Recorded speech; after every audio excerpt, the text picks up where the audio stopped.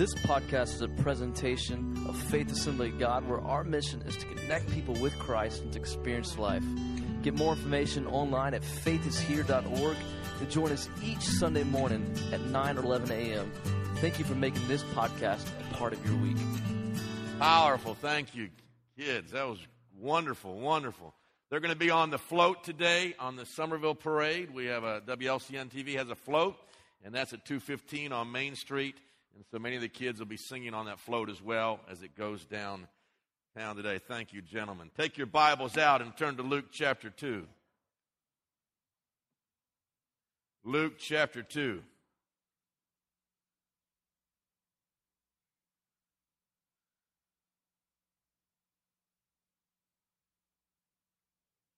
Great to have our kids in here this morning with us as well. They're usually in children's church.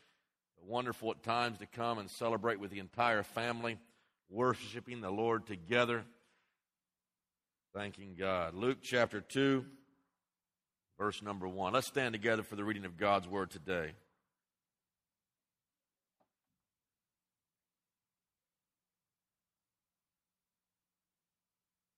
It came to pass in those days that a decree went out from Caesar Augustus that all the world should be registered. This census first took place when Quirinius was governor of Syria, so all went to be registered, everyone to his own city. Joseph also went up from Galilee out of the city of Nazareth into Judea, to the city of David, which is called Bethlehem, because he was of the house and lineage of David, to be registered with Mary, his betrothed wife, who was with child. And so it was that while they were there, the days were completed for her to be delivered. And she brought forth her firstborn son, wrapped him in swaddling cloths, and laid him in a manger, because there was no room for them in the inn. Father, right now, we thank you for your word. We pray that you will open up our hearts today, that we'll receive what you have for us. I pray, God, that we will accept your son, with joyful acceptance and worship and praise and adoration, because you've come for us. We bless you today. May this word penetrate our hearts. We ask it in your mighty name. Amen. Turn around, tell someone they look great, wish them a Merry Christmas, and then you may be seated.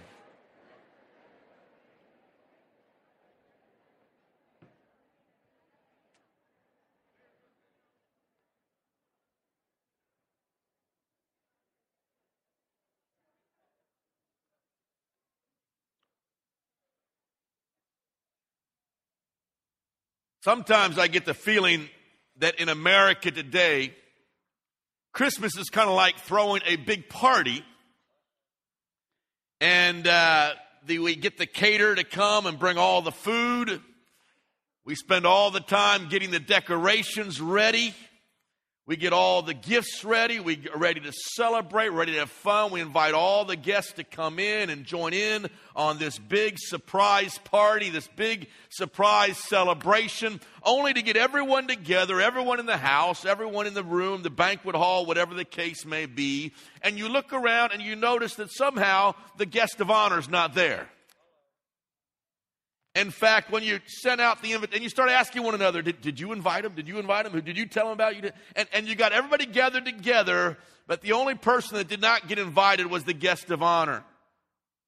And I kind of feel like sometimes in America, that's the way Christmas is.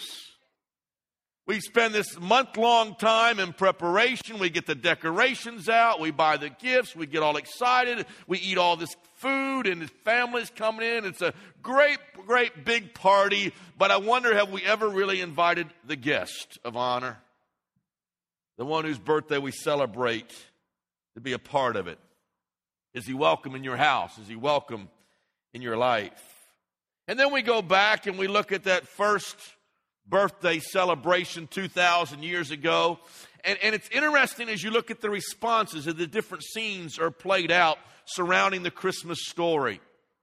And I believe those responses that you see then are not too different than the responses that we see today in America all around us.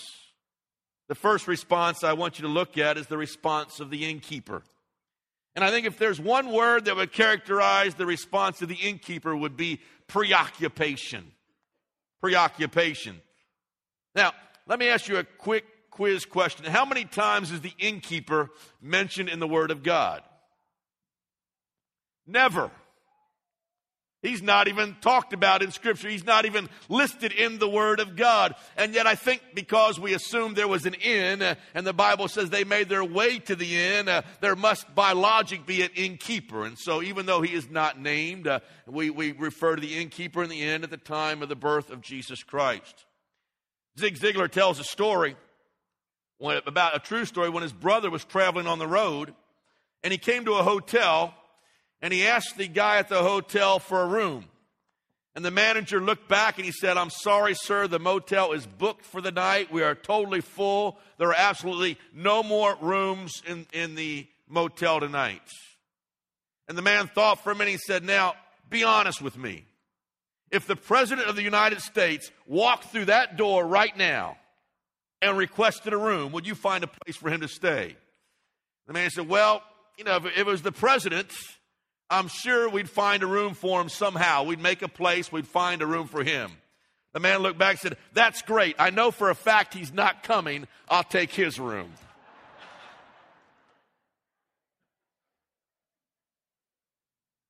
Sometimes you wonder if Mary and Joseph had been a little bit more influential, had a little bit more clout, possibly a room could have been found for them as well. But because they were just common people, because they were peasants, because he was a carpenter in training, they had no place to stay. There was no room for them anywhere. But because of the tenacity of Joseph and perhaps the compassion of the innkeeper, they were offered a stable in the back, somewhere out back where the animals are kept, where they are fed, where they're cared for. Now, when you look down in history and you see all the little Christmas pageants and the plays, and the innkeeper is mentioned throughout history, he's either depicted in one of two ways. One, he's depicted as the villain, the grumpy old man who slams the door in the face of Mary and Joseph and says, "There's no room, get out of here, get out of my face." The other depiction is that of a kind-hearted, gentle man who is simply the victim of circumstances beyond his control. Now, I don't know how you want to envision this innkeeper. We really don't know from Scripture what he might have been like. But one thing is very clear. This innkeeper was preoccupied. You see, never had he been so busy. Never had the inn been so full. Never had the demands on his time been so great. Because of the census, there were people that were coming in from all over to that town of Bethlehem to register for the census. Never had he had so many guests that he had to take care of and look after and make sure everything was arranged and lined up for them. And for him, never had he had a chance to make more money. It was a time of profit. It was a time of making money. And he would take every advantage of the census that he possibly could. First of all, he was a businessman. I want to tell you, it sounds a little bit like our commercialism today. I'm not crazy about shopping anytime. My least favorite is Christmas, when you go out and you fight the crowds and you're going through the malls and the traffic is everywhere and you wait behind these drivers and it's just nuts. And you lose all your Christmas joy before you even get to the mall. And the commercialism is crazy, and so if you're involved in a business, you got to stay open late at nights, and you're running morning, noon, and night, and you're waiting on cranky customers, and on it goes. It is such a busy time, and if we are not careful, we can fall into the same trap the innkeeper was into. We are so busy, we lose our focus. We lose our focus.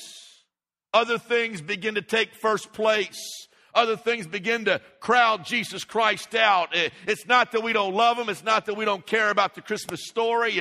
It's not that we're not into Jesus. It's just He gets pushed out of our mind, pushed out of our consciousness, because there is so much other stuff going on all around us. There's no more room left for Him in our hearts and our lives. And so the challenge for us today is to refocus, to make sure that Christ is going to be first, to make sure we're know why we're celebrating this time of the year. Because of the Lord Jesus Christ.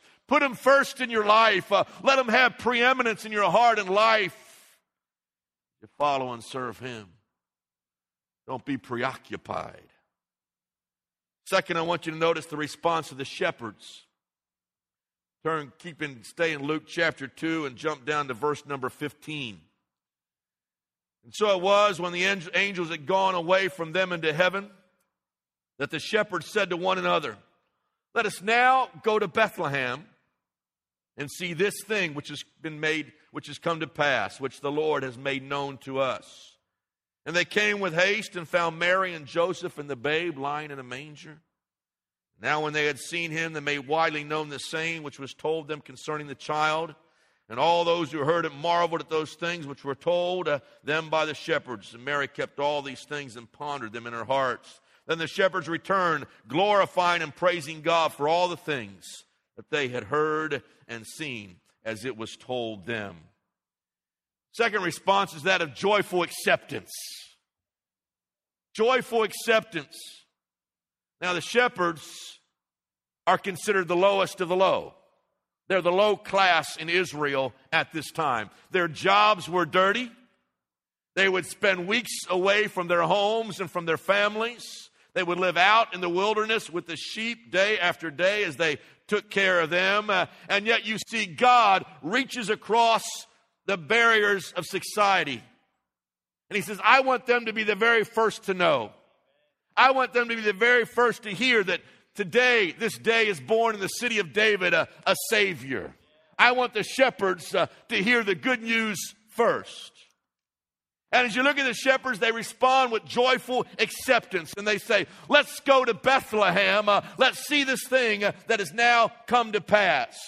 And so they make their way down to the manger. But I want to tell you, when you get good, joyful, exciting news, it's too good to keep inside. Don't let it stop there with your acceptance, but let there be such a joyful response that I've got to tell everybody the good news. Jesus Christ has come. And you jump down to verse number 17, it says, and they made widely known the saying concerning this child. Jesus Christ has come. He's coming to earth for us. He gave his life for me, and you can know him, and you can receive him today. And so let your response be like that of the shepherds. Jesus has come. Let's go down and see. Let's go worship him. Let's find him. Let's discover him for ourselves. And then don't let it stop there. Tell everybody you see the good news. Jesus has come for you. Take a look at the video clip. It's going to show you a little bit of the response of the shepherds. Few would have considered it a silent night, a holy night. Travelers jostled in the city gates. Weary fists pounded on closed doors, pleading on the outside, arguing from within, all to the same refrain, no room. Among the houses rang raucous Roman laughter, census takers with comfortable quarters and plenty of food and wine. There is little peace and less goodwill between stranger and villager here.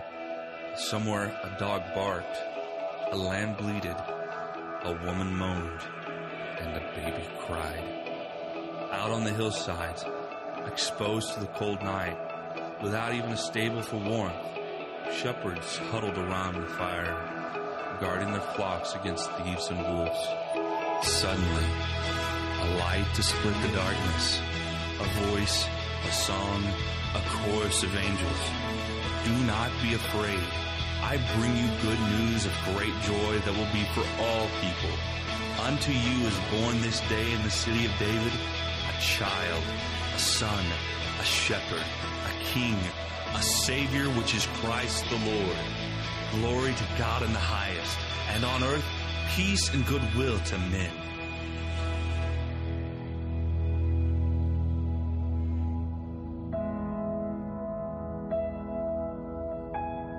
Awaken, O little town that cannot sleep. Hear the shepherd's words, the angel's message, and arise to a sound unfamiliar, the triumph of joy.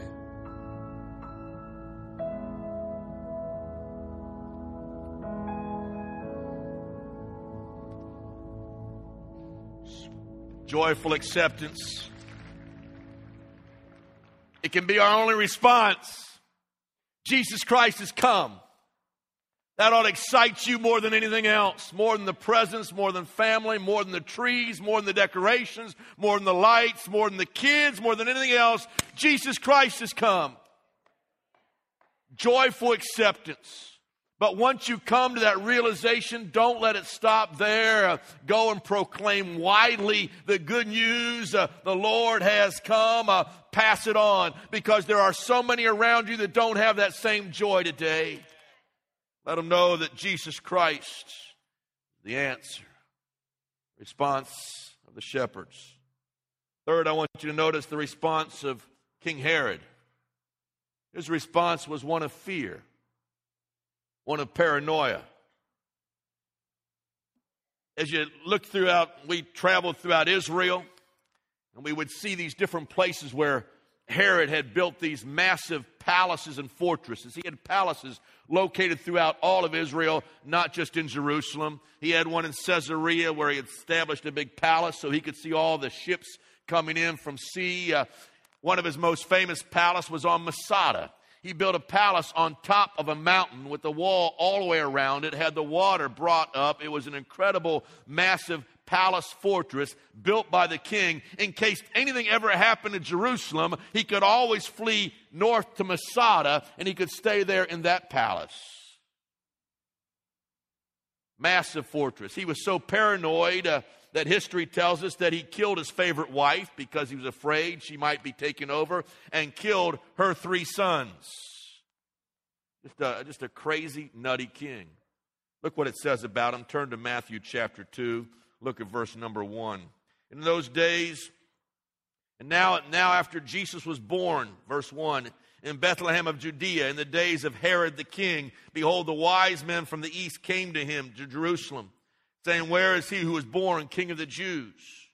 For we have seen his star in the east and have come to worship him. And when Herod the king heard this, he was troubled, and all Jerusalem with him. Jump down to verse 7. Then Herod, when he had secretly called the wise men, determined from what time the star appeared. And he sent them to Bethlehem, saying, go and search carefully for the young child, and when you have found him, bring back word to me that I may come and worship him also. Jump down to verse number 12. Then being divinely warned in a dream that they should not return to Herod, they departed for their own country another way. Jump down to verse 16. Then Herod, when he saw that he was deceived by the wise men, was exceedingly angry. And he sent forth and put to death all the male children who were born in Bethlehem in all its districts from 2 years of old and under, according to the time which he had determined from the wise men. Then was fulfilled what was spoken by Jeremiah the prophet, saying, a voice was heard in Ramah, lamentation, weeping, and great mourning. Rachel weeping for her children, refusing to be comforted because they are no more. When you think about King Herod and you think about his response to the birth of Jesus Christ, the word that comes to mind is fear. He's afraid somehow that even though he's the king, even though a new baby is going to be born, that somehow because of this new baby, his life might be altered in some way. His kingship might be deposed of. He might lose his authority. He might lose his power. So he responds out of fear. Take a look at this video clip, and I think you'll get a glimpse of Herod's response.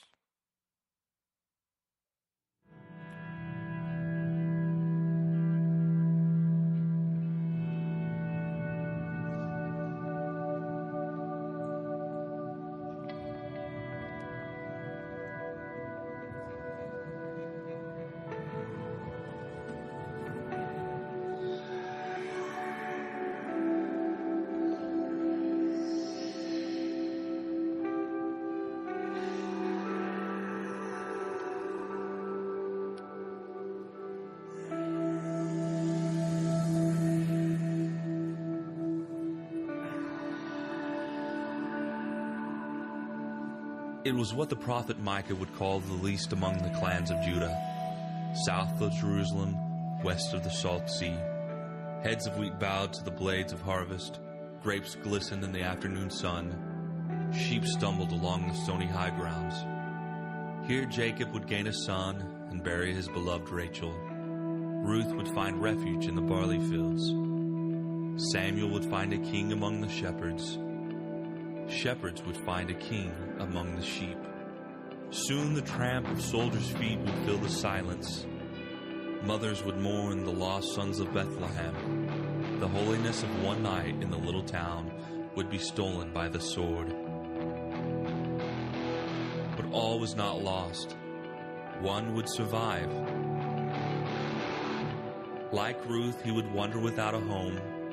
Like Boaz, he would provide bread for those in need. Like David, he would come from a humble beginning. Like the children who were lost, he would be pierced by a sword. And through the innocence of his death, this son of Bethlehem would become our peace.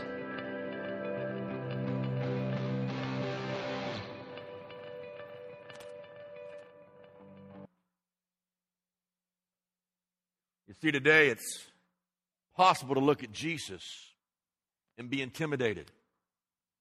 Intimidated by him.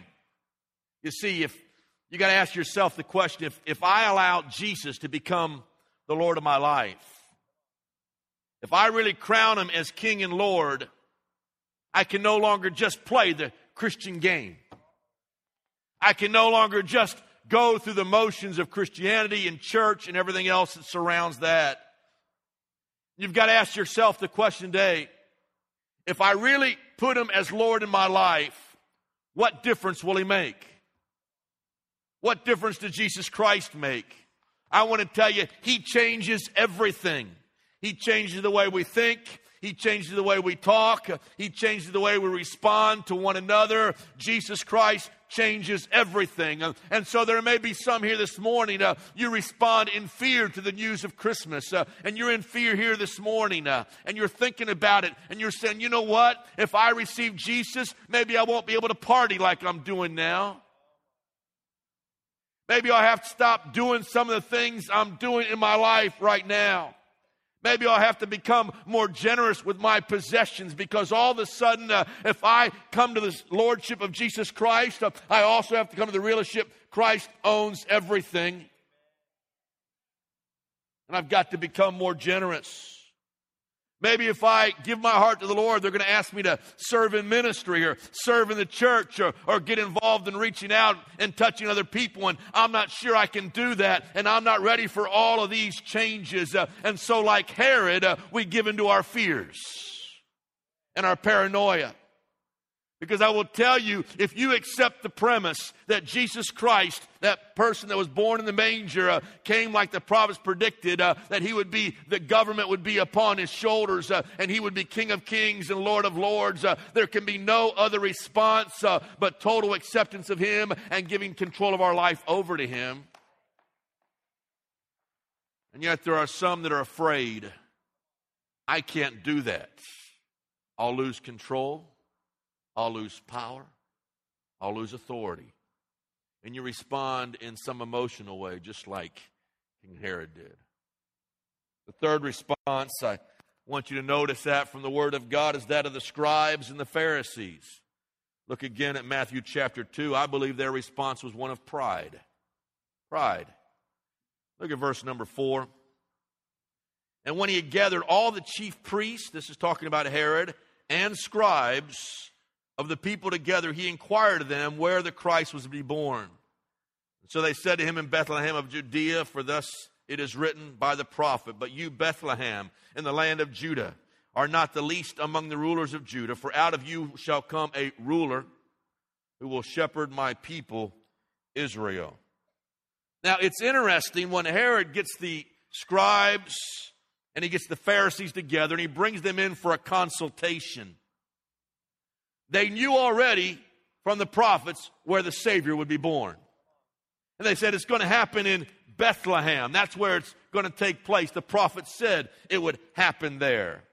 Now, when these wise men showed up and they appeared before King Herod, isn't it surprising to you that the scribes and Pharisees didn't turn to the wise men and say, you know what?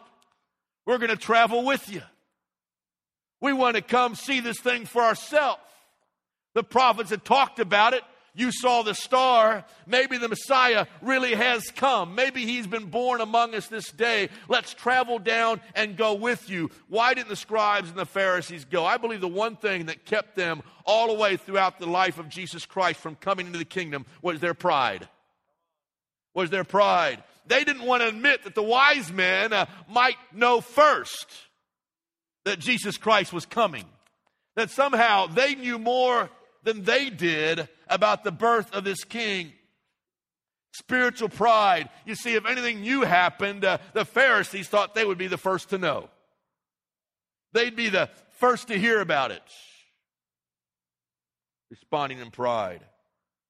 You know, Christmas is hard for the proud. It's hard to, if you're prideful today, if you have pride in your life in any way, it's hard to handle Christmas.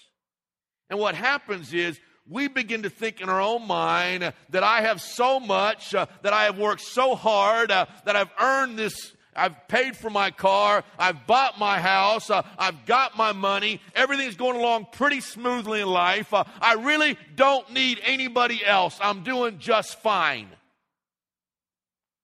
And as long as you have that kind of pride, it will keep you from coming to Jesus. As long as you think you can make it on your own, you're tough out there, you'll survive, you're doing quite well without him, you will never come to the Lord Jesus Christ. But I will tell you, the Bible warns that pride goeth before the fall. And as long as there are pride in our lives, and we think we can handle life well enough by ourselves, you will never know the real miracle of Christmas.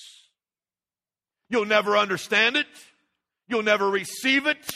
You'll never come into the Lord Jesus Christ. You'll never accept him and his premises. You'll never receive the Lord Jesus Christ because you think you can make it on your own.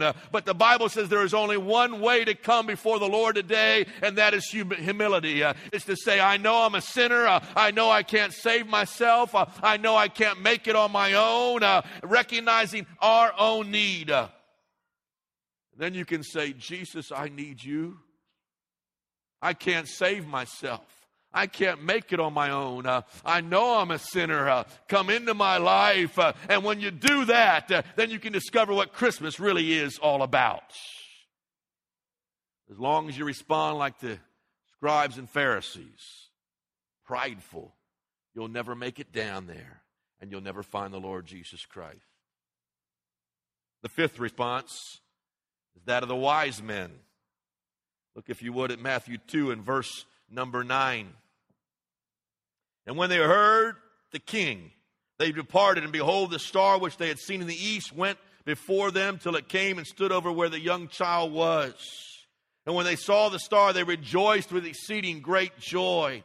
And when they had come into the house, they saw the young child and Mary his mother, and they fell down and worshipped him. And when they had opened their treasures, they presented gifts to him, gold, frankincense, and myrrh. What is the only response? It's to rejoice. It's to fall down. It's to worship the Lord. It's to bring our gifts. It's to pay him honor and homage in our life. You see, once you reach the conclusion that Jesus Christ really is the Son of God, the only response is worship. I've got to worship him. The only response is to bring our gifts to him and say, God, everything I have, everything I am, it belongs to you. The only response is to express our adoration and our love and our thankfulness. You see, you begin to understand, it dawns on you, for God so loved the world that he gave. How can I respond to that? The only thing I can do is give myself back to him. God, I give you my life and my all as an expression of my worship. You realize how much God loves you today? You know how much he cares for you today? His love was communicated through the birth of a baby in Bethlehem. And it started in a wooden manger where Christ was born. But we see his love in an entirely greater dimension when 33 years later he would hang on a wooden cross and his blood would be spilt and his life would be given that we might have everlasting life. That's how much God loves you. That's how much he loves me. That, my friends, is incredible. Behold, a Savior has been born. He is Christ the Lord. How are you going to respond? How are you going to respond to Christmas? To this baby that was born? Are you going to be too busy, too preoccupied, to doing your own thing that you'll miss it? Are you going to be paranoid? If I give my life to him, what am I going to have to give up? What will I have to surrender? I don't know if I want to make that commitment or that step or not. Are you going to be filled with pride? I don't need the Lord. I don't need anything else. I've got everything going my way. Why do I need to worship the Lord Jesus Christ?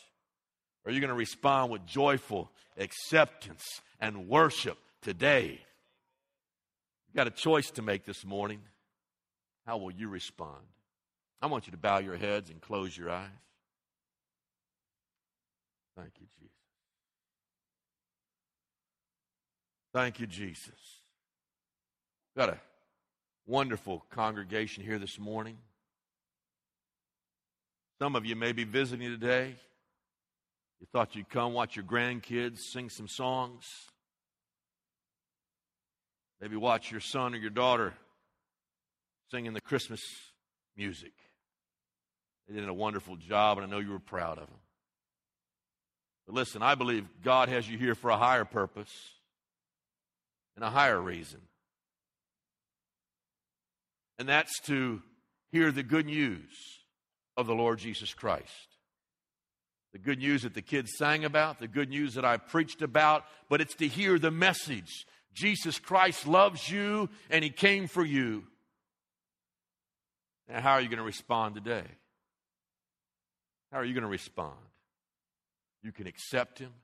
You can come down and worship him. You can receive him, and he can be your Lord and your Savior today. There's got to be that moment of decision. Every head is bowed, every eye closed. Father, right now I pray for every single person in the building today. I thank you, God, that you love them so much that you came for them. You gave your life for them, that we might have everlasting life. Thank you for your incredible love for us. I pray right now, Holy Spirit, deal with their hearts. Knock down the pride. Knock down the barriers. Knock down those things that crowd you out. Wipe away the fear with your perfect love and peace today, I pray. Thank you, Jesus. While your heads are bowed or eyes closed, if you're here today and say, you know what, I need Jesus Christ in my life. I'm ready to receive him as my Lord and Savior. I want you to raise your hand right now all over this building. I need Jesus. Yes, ma'am. God bless you. Thank you so much. Or there's someone else you'd say, pray for me. I need Jesus today. Just slip your hand up for just a moment. We want to pray for you today. Yes, God bless you, sir. Thank you so much. You may slip your hand down. Is there somebody else you'd say, pray for me. I need Jesus in my life. Yes, thank you. Slip your hand down. Is there anyone else you'd say, I need the Lord in my life? I'm ready to receive him. Just slip your hand up for just a moment. Say, I need Jesus Christ. I'm ready to receive him today. I look in the balcony. Is there anyone else in the balcony? You'd say, I need the Lord. I'm ready to receive him into my heart, into my life today. Just slip your hand up for just a moment. I want to know who to pray for this morning. This can be the greatest Christmas of your entire life when you invite Jesus Christ to come in. Slip your hand up for just a moment all over this building. Is there anyone else? You'd say, I need Christ in my life. Pray for me. Thank you so much. Yes, anyone else? Anyone else? Hallelujah. Thank you, Jesus. Thank you, Jesus. Let's stand together right now. Everyone standing. Thank you, Lord. This podcast has been a presentation of Faith Assembly, where our mission is to connect people with Christ and to experience life. Thank you for listening this week.